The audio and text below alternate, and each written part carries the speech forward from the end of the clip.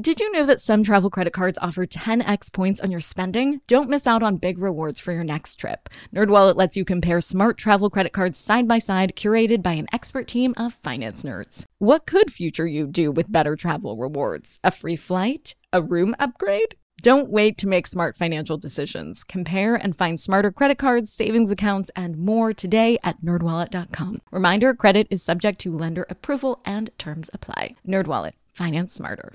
Hey guys, are you ready for some money rehab? Wall Street has been completely upended by an unlikely player, GameStop. And should I have a 401k? Because then You don't do it? No, I know.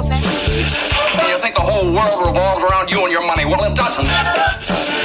Charge for wasting our time. I will take a check. Like a old school check. You recognize her from anchoring on CNN, CNBC, and Bloomberg. The only financial expert you don't need a dictionary to understand, Nicole Lapin. Last week, you probably saw the headlines that a married couple was arrested for a money laundering scheme involving billions of dollars of cryptocurrency. Well, I definitely want to unpack that and follow the money trail. But in order to actually stay on the money trail through the twists and turns, we need to go down a cryptocurrency rabbit hole. To really understand the full cuckoo bananas nature of this story, we're gonna need to go way back to the beginning. The very, very beginning. Like the origin story of crypto itself. And each episode this week is going to be another step along that money trail, leading us to Friday's episode where we get to these Bitcoin bozos once and for all. But wait! Before you decide you just don't like crypto enough to listen to 5 days worth of episodes, this crypto story isn't just about crypto. This epic tale has everything. Undercover tech geniuses, the 2008 crash, billions of dollars, romance, and FBI investigation. Oh my! It has it all. So let's rewind to the BC era. Of course, that's BC as in before crypto. At its core, cryptocurrency wasn't created because some finance bros were dying to name a currency after a dog. No, cryptocurrency really rose from the desire to create a new currency system that addressed issues with the current financial system. In the United States specifically, there are 3 main complaints with the financial system. First, government's management of monetary policy. Second, security. And third, distrust of big banks. Let's dig into it. Number 1.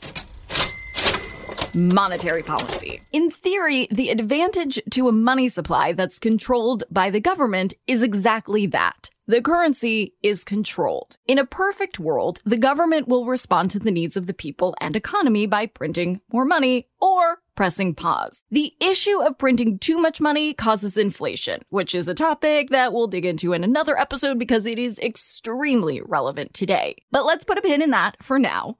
For the time being, all you need to know that inflation is the name given to the situation of rising costs across the board. Inflation explains why movie tickets were $5 back in the day, and now they're 15 or maybe even more, and not even including popcorn. Inflation isn't always bad, though. Sometimes inflation doesn't make that big of a difference in our financial lives. But it's gotten a bad rap in recent years, mostly because of the things that do not keep pace with inflation. For example, minimum wage rates and salary ranges in general. In the United States, when an employee lands a raise, they normally experience a 3% increase of their salary. Guess how much inflation historically rises year over year? Yeah, 3%. The reality is the salary increase you'll see at most jobs is not enough to keep pace with inflation, especially if you're working a job at the federal minimum wage, which has not kept pace with inflation since the 1960s. But if we move past the research and get to the heart of it, inflation just doesn't feel good. It makes us stressed and anxious to look at the way prices have crept up and up since our childhood. We think to ourselves, how can that not be a bad thing? Number 2. Security. A study conducted by the Harris Poll found that in 2019, $10.5 billion was lost because of scams orchestrated over the phone in the US alone. Wild, right? I personally had not expected that number to be in the billions with a B. But get this, in 2020, this number nearly doubled. In 2020, a total of $19.7 billion was lost through phone scams. For starters, that is a ginormous number, but it's also a scary indication of just how scammers are getting increasingly more effective. And scams aren't just taking place over the phone. With the advent of the interwebs, scammers have gained yet another frontier to swindle folks out of money. Yes, everyone is getting better at technology. Kiddos, grandmas, cyber criminals. And what do cyber attackers want more than anything? More Instagram followers? No. They want your bank account information. The number of ransomware attacks in the United States went up 158% between 2019 and 2020. And according to Trend Micro, the banking industry experienced a 1,318% increase in ransomware attacks in the first half of 2021 alone. Ransomware is a particularly nasty form of cyber attack. It's when a hacker finds personal information online and threatens to publish it unless a ransom is paid. Cyber criminals find this information by hacking into your computer and observing your activity and waiting for something worth stealing. This digital stakeout is called dwelling, and frankly, it makes my skin crawl. Many people, whether they've been burned by a scam or not, want to feel like their personal information is more protected, and the current monetary system isn't foolproof when it comes to hackers. Number 3.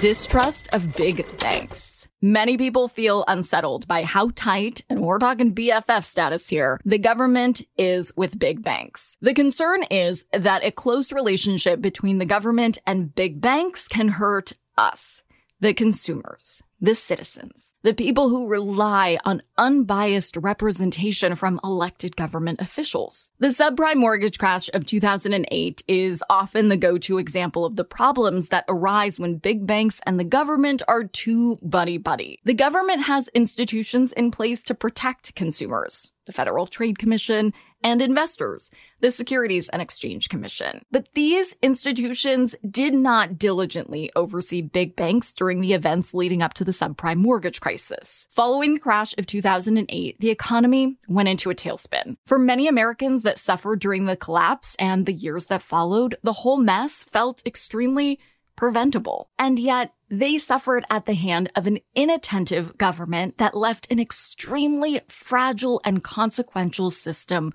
unchecked. What made people's frustration and anger worse was that the government passed the Troubled Assets Relief Program, or TARP, more commonly known as the bank bailout. This legislation gave out $700 billion in loans to prop up banks from utter collapse. It is indisputable that the crashing American economy would have been even further devastated if huge financial institutions went under.